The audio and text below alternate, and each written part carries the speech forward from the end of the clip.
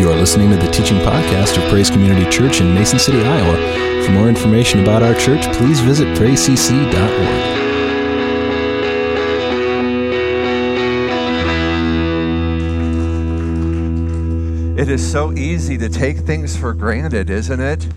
Don't realize what you've got till it's gone. Somebody ought to make a song about that.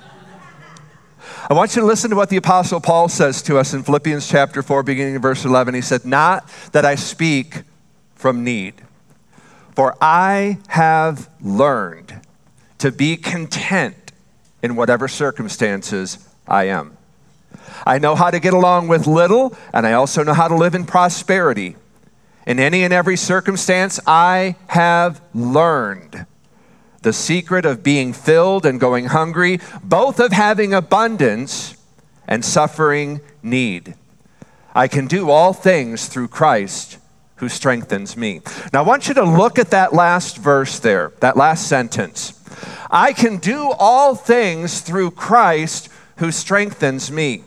Now what we often do is we'll take a scripture like that, we'll pull it out of the Bible, and we'll remove it from its context, and then we'll begin to kind of apply it in ways I don't think the Bible ever calls us to apply that particular verse to. Because what you find in Scripture is if you could do all things through Christ who strengthens you, there were a lot of Christians who put up with a lot of things, and I'll talk about that in a few minutes here, that they didn't have to if they really believed that they could do all things through Christ who strengthened them. What Paul is talking about here, when he uses that phrase, I can do all things through Christ who strengthens me, you got to go back and see the context of how he's using that phrase. And what he's using that phrase is in a place of how to be content, regardless of the circumstances you're in. So I kind of want to look at this whole concept of how do we learn contentment? And I want you to notice that twice Paul uses that phrase. He says, I have learned. And he does it twice in case we missed it the first time, because regardless of the situation that Paul found himself in, and he found himself in a variety of situations, both in need and both in prosperity. And he said, I've learned something, meaning it did not come automatically. It was something that Paul had to learn. He learned contentment. He learned the secret, because there's a secret to satisfaction. And Paul is not writing to the Philippians, nor is he writing to us here today to tell us how to get out of any and every circumstance. He's writing to tell them, here's how to be satisfied in every situation you find yourself in. And what Paul's telling us is he's saying contentment is an acquired skill. And Paul shares with us, I think, the two words that really unlock the secret to satisfaction. And those two words are found there in verse 13. And it's the words through him, through Christ. Philippians 4:13, it's not about the ability to exceed, to soar higher, to break through every barrier, to finish a race or win a game. It is about realizing the only source of contentment and satisfaction is found in Jesus Christ. When you understand who you are in Christ, what you have in Christ, and where you stand in Christ, Paul says that is the secret to contentment. And Paul's not just talking theory. He's not just talking hypothesis. Paul is talking facts. Paul had lived a life of satisfaction and contentment, and he does it in some of the most extreme circumstances. Paul had made up his mind that he was going to be satisfied with who he was, where he was, and what he had or what he didn't have. Now again, our tendency sometimes is to kind of sit there and kind of think to ourselves, well, maybe Paul could do that. Maybe Paul could be content and satisfied, but Paul's not going through what I'm going through right now. He's not in the situation I'm in, because if he was, he'd be thinking and reacting totally different. How could he possibly know what I'm going through? Let me just submit to you that in the worst days of your life, you'll probably never go through or experience what Paul went through. For starters, Paul spent as much time in prison as he did out of it. And again, if I can do all things through Christ who strengthens me, why not just walk out that prison door, that jail door? Is that what Paul meant when he used that phrase? 5 times he was beaten with the whip, given 39 stripes. 3 times he was beaten with rods. Once he was stoned and left for dead. 3 times he was shipwrecked, and one of those times spent a day and a night in the water. He was rejected by his own countrymen, the Jews, and he was persecuted by the Gentiles who he went to bring the gospel of Jesus Christ. He was often without food, without friends, without finances, without freedom, and without fellowship. Yet Paul says in every one of these situations, every one of these circumstances, Paul said, I've learned the secret to contentment. Paul never owned a house, didn't have a car, maybe probably had 3 or 4 changes of clothing at the most, 1 pair of sandals, no degrees on his wall, no citations pinned to his chest, no spouse to comfort him when he was down. Yet in every circumstance, whether he was sleeping on silk sheets or on burlap, Paul was content. He was deeply satisfied with the life he had. We need to learn what Paul learned about contentment. Proverbs 27 verse 20 says, just as death and destruction are never satisfied, so human desire is never satisfied. Isn't it amazing how much time and energy and focus we spend on trying to satisfy a desire that the scripture says will never be satisfied? So what is it that motivates us and drives us to keep wanting more and more? To never be satisfied with what we have, no matter how much we have. What motivates us? What drives us to keep getting more and more and more, and all the while never being satisfied with what we have? I think there's 2 main misconceptions, 2 main drivers in our culture today that kind of perpetuate this. And they're not true, but it's really what the culture wants us to believe. And the first one is more things will make me happier. The more I get, the more I have, the happier I'll be. That's that first myth. Ecclesiastes chapter 5, verses 10 through 11. Solomon says, he who loves money shall never have enough. The foolishness of thinking that wealth brings happiness. And then he makes this observation, the more you have, the more you spend. Isn't that amazing? This was written thousands and thousands of years ago. Nothing has changed. It was true then, it's true today.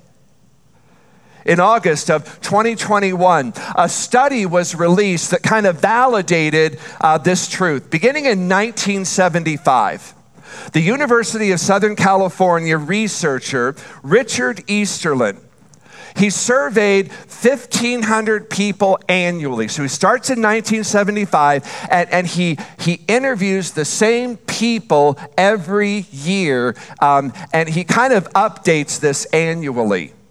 And he surveyed 1,500 people annually, and here's what he finds. Many people are under the illusion that the more money we make, the happier we'll be. We put all of our resources into making money at the expense of family and our health. The problem is we don't realize that our material wants increase with the amount of money we make.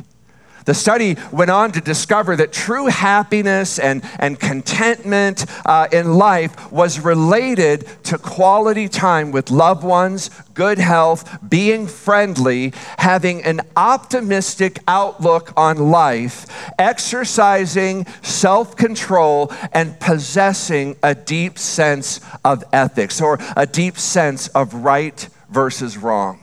And you see how that's just flipped in our culture.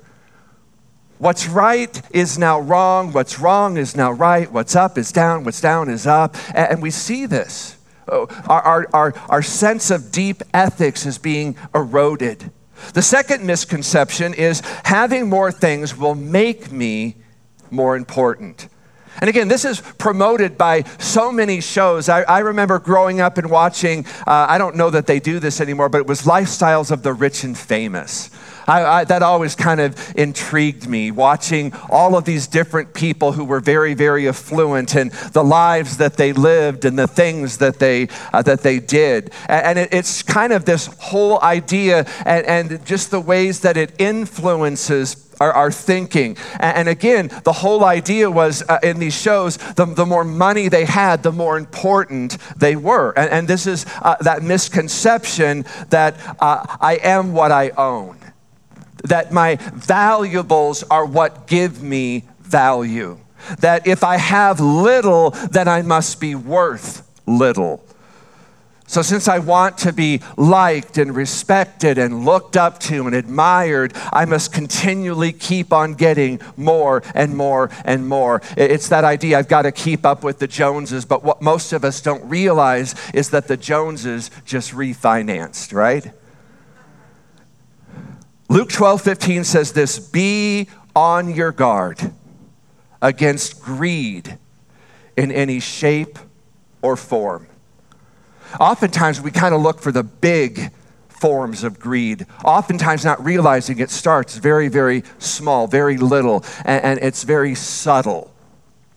And then it just kind of grows. The more we feed it, the more it grows. It never starts out huge. It always kind of just starts out very, very small and very subtle. And that's why he says, be on guard, be aware, be alert against greed in any shape or form. For a man's real life in no way depends on the number of his possessions. So again, don't confuse your net worth with your self-worth.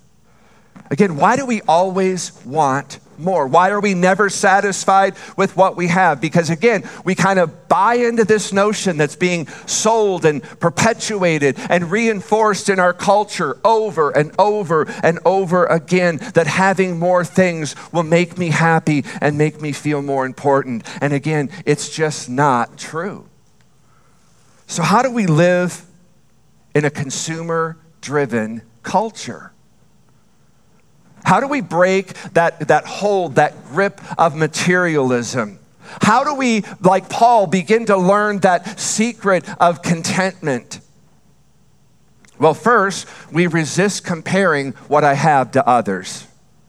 2 Corinthians 10:12 says this, we do not dare classify or compare ourselves. It is not wise. Paul's saying it's foolish to compare yourself with other people. It's not smart to compare yourself to other people, what they have, because God's made us all to be uniquely different. And comparing ourselves to others, comparing what we have to what others have, it's only going to lead you to places of envy and coveting. 1 Timothy chapter 6, verse 9 says this, when we long to be rich, we are a prey to temptation. We get trapped into all sorts of foolishness and dangerous ambitions, which eventually plunge us into ruin. And again, there's just that drive, that longing to be rich. It's the love of money. 1 Timothy 6:10 says, it's the love of money that really is the root to all evil. It's not money. And I'll hear people say that, well, money is the root of all evil. No, it's not. Money is neutral. Money is not good or bad. It is the love of money that is the root of all evil. It's when the love of money, when we have that longing, that desire, that drive to be rich, he says that we're now a prey to temptation. So again, money's neutral. It's not good or bad. It's how you make it. It's how you spend it. It's what you do with it. Because again, you can go through the Bible and you'll see that some of the wealthiest men in the Bible were also some of the godliest. That's not what Paul's talking about here. He's saying when we long, when it becomes a driving ambition above and beyond everything else, he says that's your number one goal in life, is to make this almighty dollar. He says, watch out, beware, be on guard. The thing about things is that things transform us. We can get possessed by our possessions. We can become owned by what we own. And again, if you own anything, a house, a car, anything, a bank account, a nice guitar, anything, if God tells you to give that away and you can't give it away, it owns you. If you have something that God has told you to give away and you couldn't give it away, or you're saying, I could never let go of that, I could never do that, I could never give that, you don't own it. It owns you. So he says, resist comparing yourself to others or what others have. Second thing is, rejoice in what I do have. I loved in Pam's prayer this morning. Again, she just calls us back to the simple things. A sunrise, a sunset, the singing of the birds. I mean, it's the simple things in life that God gives us on a daily basis, that if we'll just slow down, take the time to just sit and enjoy and thank God that we have this moment, we have this day to rejoice in and to be glad in. Be grateful for what you've got. That was kind of the whole point of the opening video. Ecclesiastes 6:9 says, it's better to be satisfied with what you have than to always be wanting something else. It's a lot cheaper too, amen? In America, the desire to acquire is out of control. We live in an unreal, unattainable world. I think sometimes we just have to stop and ask ourselves the tough questions. Will moving from a $250,000 house to a $500,000 house, will that double my happiness? Again, we just need to be careful and ask ourselves what really matters. And am I depending on things, possessions, to make me more happy or more important? I mean, I remember, and a lot of you may remember this too. I remember growing up where we had one car. I mean, and I remember growing up and I would see, and it was really, odd that you would ever see a family with more than one car. I mean, if you saw a family with two cars when I was growing up, I mean, those people made it. We grew up our whole lives as kids, I think until maybe I got in high school, we had one car that we depended on. I mean, I watched things growing up, like Little House on the Prairie. How many of you watched that show? I mean, I just recently watched that series. I think it's 1883. And again, I love shows that are kind of set back in the old days like that. And it's really kind of the whole series is about these people kind of traveling across the plains. I mean, these were pioneers. They've got their wagon and their horses. And I mean, everything they own is in the wagon. I mean, there's no home they're going to. They're going to a place to establish a whole new life. And everything they have is in that wagon. And man, I just stop and think about what what would that have been like? I mean, little house on the prairie, what would that have been like to really have grown up? And that story is all based upon Laura Ingalls Wilder's, on her diaries. So they're drawing from her experiences. And again, we don't stop and think. I mean, how far we've come in 100 years, and yet the human heart still is not satisfied. I just find that very interesting. And again, a lot of that is we just don't stop and we just don't rejoice. We don't give thanks to God. We're not grateful for the things we have. We're basically complaining about what we don't have. And again, oftentimes it's so easy to get focused on what we've lost rather than what's left. Right? And sometimes, rejoicing, it's just a matter of perspective. There's a man named Will. He owned a farm in Minnesota. And one day there was a knock at his door, and it was the county surveyor. And he said to the farmer, "Sir, may I come in? I've got some bad news." The farmer said, "Oh, no. Yeah, please, come on in." The surveyor came in, and he sat down, and he said, "I hate to tell you this, but I've discovered your farm isn't in Minnesota. It's actually in Wisconsin." Farmer hearing this jumped up, he clapped his hands, and he said, "Thank God." He said, "This is the best news I've heard in 20 years. The surveyor was kind of shocked at his response, and he said to the farmer, "Why is that?" The farmer said, "I just told my wife this morning I didn't think I could take another winter in Minnesota." Sometimes how we look at things makes all the difference in the world. Hebrews 13:5 says, "Keep your lives free from money." No, from the love of money. It's impossible to keep our lives free of money. We need money. Money does things. Again, it's neutral. It's the love of money. And he goes on and says, "And be content with what you have." Contentment. Again, is that a natural quality? Is that something that just comes on its own? No. It's developed. It's a process. It takes time. Again, it's easy to be discontented in our society today. And it's no surprise when you've got over 4,000 or 5,000 advertising messages that are aimed at you every day from multiple sources.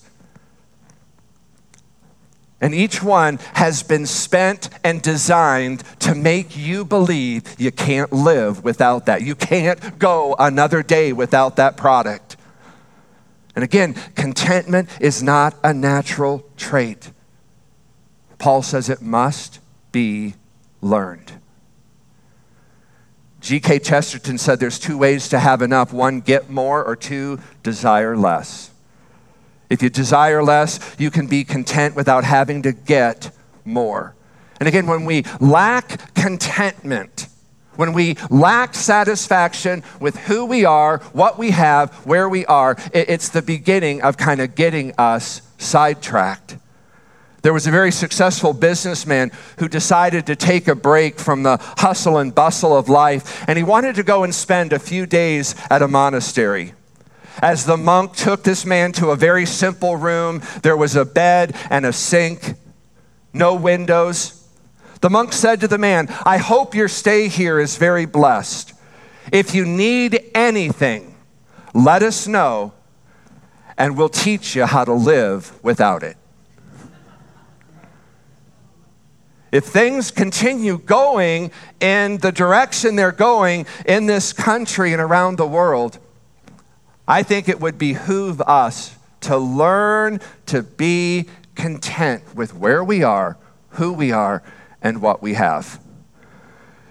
If you don't learn how to be totally satisfied with who you are, where you're at, and what you have, you'll never be satisfied with who you are tomorrow, where you're at tomorrow, or what you have tomorrow. It begins today. It begins now. I'm content. I'm satisfied. I'm grateful. I'm thankful for who I am, for where I am, for what I have. Believe it or not, what I'm going to read to you right now was written by a 14-year-old young man named Jason Lehman. Where this teenager got this insight and wisdom, I will never know. But he wrote these words entitled Present Tense. And he says, "It was spring, but it was summer I wanted. The warm days and the great outdoors. It was summer, but it was fall I wanted. The colorful leaves and the cool, dry air. It was fall, but it was winter I wanted. The beautiful snow and the joy of the holiday seasons. It was winter, but it was spring I wanted. The warmth and the blossoming of nature. I was a child, but it was adulthood I wanted. The freedom and respect. I was 20, but it was 30 I wanted. To be mature and sophisticated. I was middle-aged, but it was 20 I wanted. The youth and the free spirit. I was retired, but it was middle age I wanted. The presence of mind without limitations. My life was over, but I never got what I wanted." Man, brilliant insight from a 14-year-old. The reasons we're never satisfied with the next thing is because we're not happy, we're not content, we're not satisfied with the present thing. So resist comparing yourself to others. Rejoice in what you do have. Thirdly is return 10% back to God. We call that tithing. Deuteronomy 14:23 makes it very clear. The purpose of tithing is to teach you to always put God first. Yeah, thank you, Daniel. The purpose of tithing is to teach you and I to put God first in our lives. God says one of the antidotes to consumerism, to materialism, to that drivenness to get more and more is to take the first 10% of everything you have and you give it back to God. Why? God doesn't need the money. He owns it all. We're just given the resources to be managers, to be stewards over. God teaches us to give a portion of what He has given to us back as, again, to break that grip of materialism, of consumerism. And the Bible says it's one of the ways that teaches us, and it kind of reinforces every time we do that, I'm putting God first.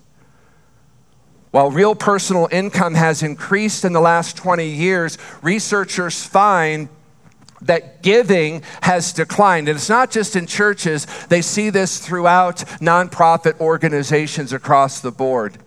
People today are making more and more and giving less and less. Why is that? Again, it's just that drive for materialism, consumerism, to get more. Our money is going other places. Now notice the scripture says first. Why don't some people tithe? Simple is God's probably not first in our lives. Or we've got wrong priorities. Or we're not willing to live on less. Do you realize that most of us do not have an income problem? We have a spending problem. I mean, I would say that that's true even for me. It's not that I need to make more. I just need to learn to spend less. We don't have an income problem. We have a spending problem. And we're not willing to go without. We'd rather disobey God. And again, the goal is, I think, one of the things Scripture teaches us or attempts to teach us is that we should always live on less than what we make. Why? So that we're able to meet our needs, but to have enough left over to bless others, to be able to give and to tithe. And again, if we're living on everything we make, we can't save anything, and chances are we'll never tithe. And so what he's saying is we ought to live on less than we make and give more and tithe more so that other people can be blessed and God can take first place in our lives. 1 Timothy chapter 6, verse 17 through 19 says, "Tell those who are rich not to be proud and not to trust in their money, which will soon be gone. Tell them to use their money to do good. They should give happily to those in need, always being ready to share with others whatever God has given them." He says, by doing this, they will be storing up real treasure for themselves in heaven. It is the only safe investment for eternity. We've seen the stock market the last couple of weeks, haven't we? There's no security in that. And he says the only safe investment for this is for eternity. Now, I want you to notice several things about this passage. First, he says, tell those who are rich. And we sometimes sit there and say, yeah, you tell them, you give it to them, those people that are rich. We know if you compare ourselves really to the standard of living of other people around the world, we are rich. No matter where you may fall in that range, compared to everybody else in the world, Americans are rich. We are blessed. I don't care how much your income may be. Again, in relationship, in comparison to the rest of the world, we're rich. There's nobody here that's worried in the last 30 days probably where their next meal's going to come from. And then he says, true living comes from giving. He says, we ought to really be ready. We ought to be prepared and leveraging ourselves to use our money to do good. There are companies out there that use the profits they make to support evil. I say we should be supporting companies that are using their profits to do good. And they're out there. We just have to be wise and we have to be diligent and we have to search them out. Because he says when you're doing this, when you're giving your money away, when you're using your money to do good, when you're using your money to bless other people, he says not only are you helping them, but you're helping yourself because you're storing your treasure in heaven. And again, that's the only safe investment. The best place for our money, for our resources, is in God's hands. Giving is one of the antidotes to materialism, because it's the exact opposite of giving or getting. That's what materialism is. It's get. The opposite of that is giving. And the point that he's saying is that every time you tithe, every time you do an act of generosity, every time you give, every time you sit down and you write out that check as a tithe, he says you're winning a spiritual battle over materialism. You're saying, I'm going to give back to the one who has provided all that I have. I'm gonna buck the flow of life that says get. I'm going to show that my trust is in God, and I'm believing that God can pay my debts if I put him first in my life, that he is my source, he is my provision, he is my provider, he is my number one in life. My giving is proof of that, my evidence. So every time you write a check, every time you do an act of generosity in giving, you're winning a spiritual battle. Finally, focus on permanent values. Focus on what lasts. Focus on eternity. Paul says in Colossians 3:2, set your mind on things above, not on earthly things. Man, that's a daily battle for me. I'm sure it is a daily battle for you, because this life is all we see with our physical eyes, or we hear with our ears if we're not careful, if we're not having an ear toward heaven. This is all, and it's just so easy to see and to hear and to get wrapped up in this that we forget about the things above. Again, he's inviting us to look at life from God's perspective. He says, focus on what lasts forever. Everything material, he said, is eventually going to vanish. It's going to disappear. We don't take any of it with us when we go. Matthew 13:22, Jesus says, the man who hears the message but allows the cares of this world and is longing for money choke out God's word does less and less for God. Again, it's just that old excuse. I can't be involved. I can't serve. I can't do ministry. I got to make a living.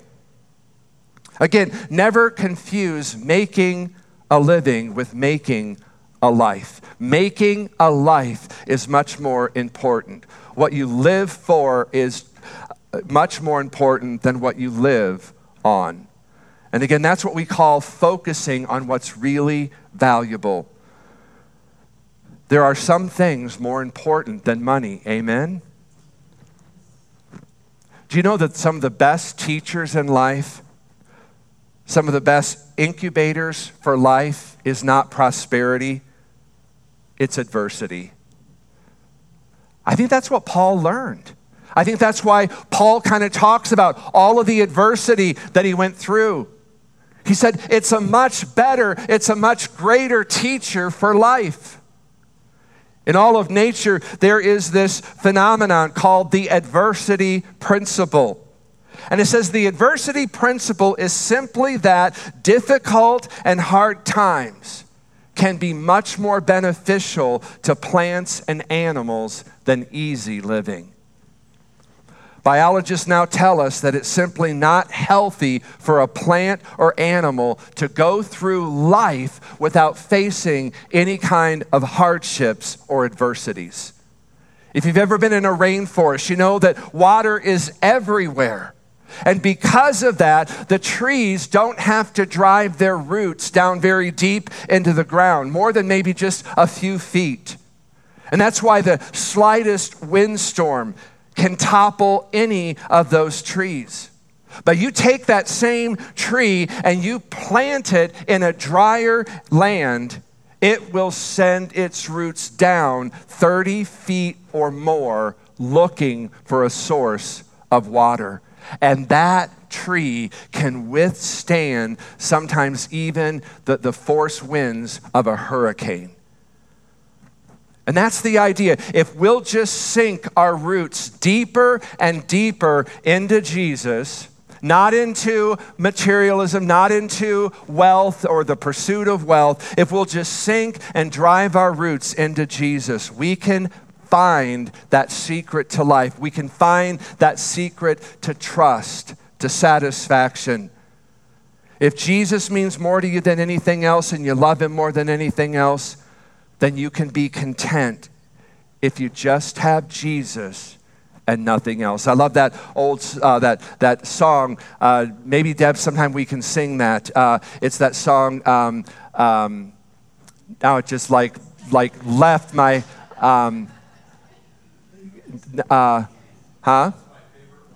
Yeah. I knew that would happen. So. Yes, there we go. Just give me Jesus. Thank you, Daniel. Daniel, we track alike, you know. So yes, give me Jesus. You said that song came out. It's an older song, but man, it's just got a great truth to it. Just give me Jesus. That's what Paul would say. That's why you can praise God when things are good, praise God when they're not. That's why we can praise God in plenty and praise God in want. Because our roots, our focus are not on the things of this earth, but they're on the one who created all things upon this earth, the one who owns it all, who controls it all, who provides it all. And again, sometimes, it's just so easy to get focused and fixed on the things here. And again, this morning, what the Apostle Paul's doing is he's inviting us to a higher place, to see those things that are above. that place where God dwells, that place where God lives, that place where God works, that place where God wants to bestow his blessings upon us. And I believe what God looks for is God looks for grateful hearts. Let's just stand together this morning. Father, again, we thank you for who you are. Father, we thank you for who we are in Christ. This morning, Father, we focus on what we have. And Lord, help us to let go of those things that maybe we don't have. And maybe we don't have those things because we've been pursuing those things rather than pursuing you. So, Father, this morning we accept that invitation to come to a higher place. Like Paul says, forgetting the things that are in the past, the things that are behind us, that today is a new day. And Father, we pray, Lord, that we would just set our sights upon things that are above, especially as we see everything that's going on in the world today around us. And again, it's so easy to get fixed and focused on what is being lost rather than what remains.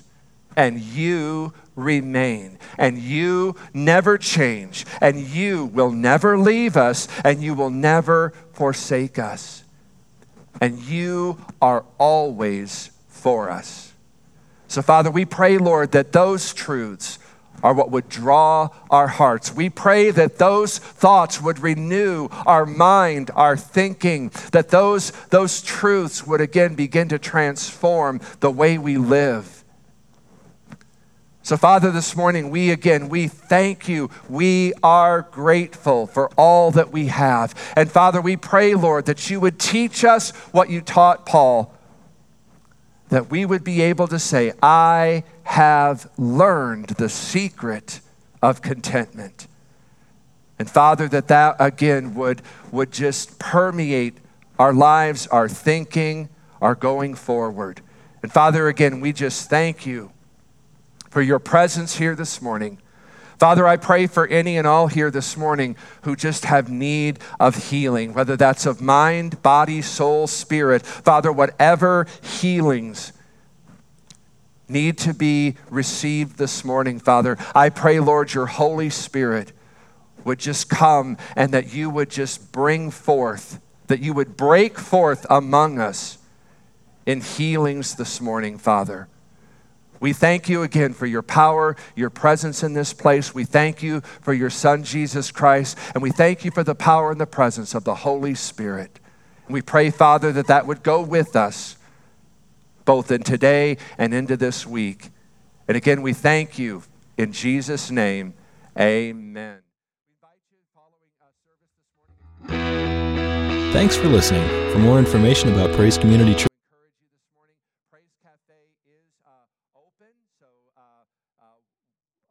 moms, wives, if you're looking for a cheap meal, a good meal, they will be happy to serve you down in the Praise Cafe this morning. So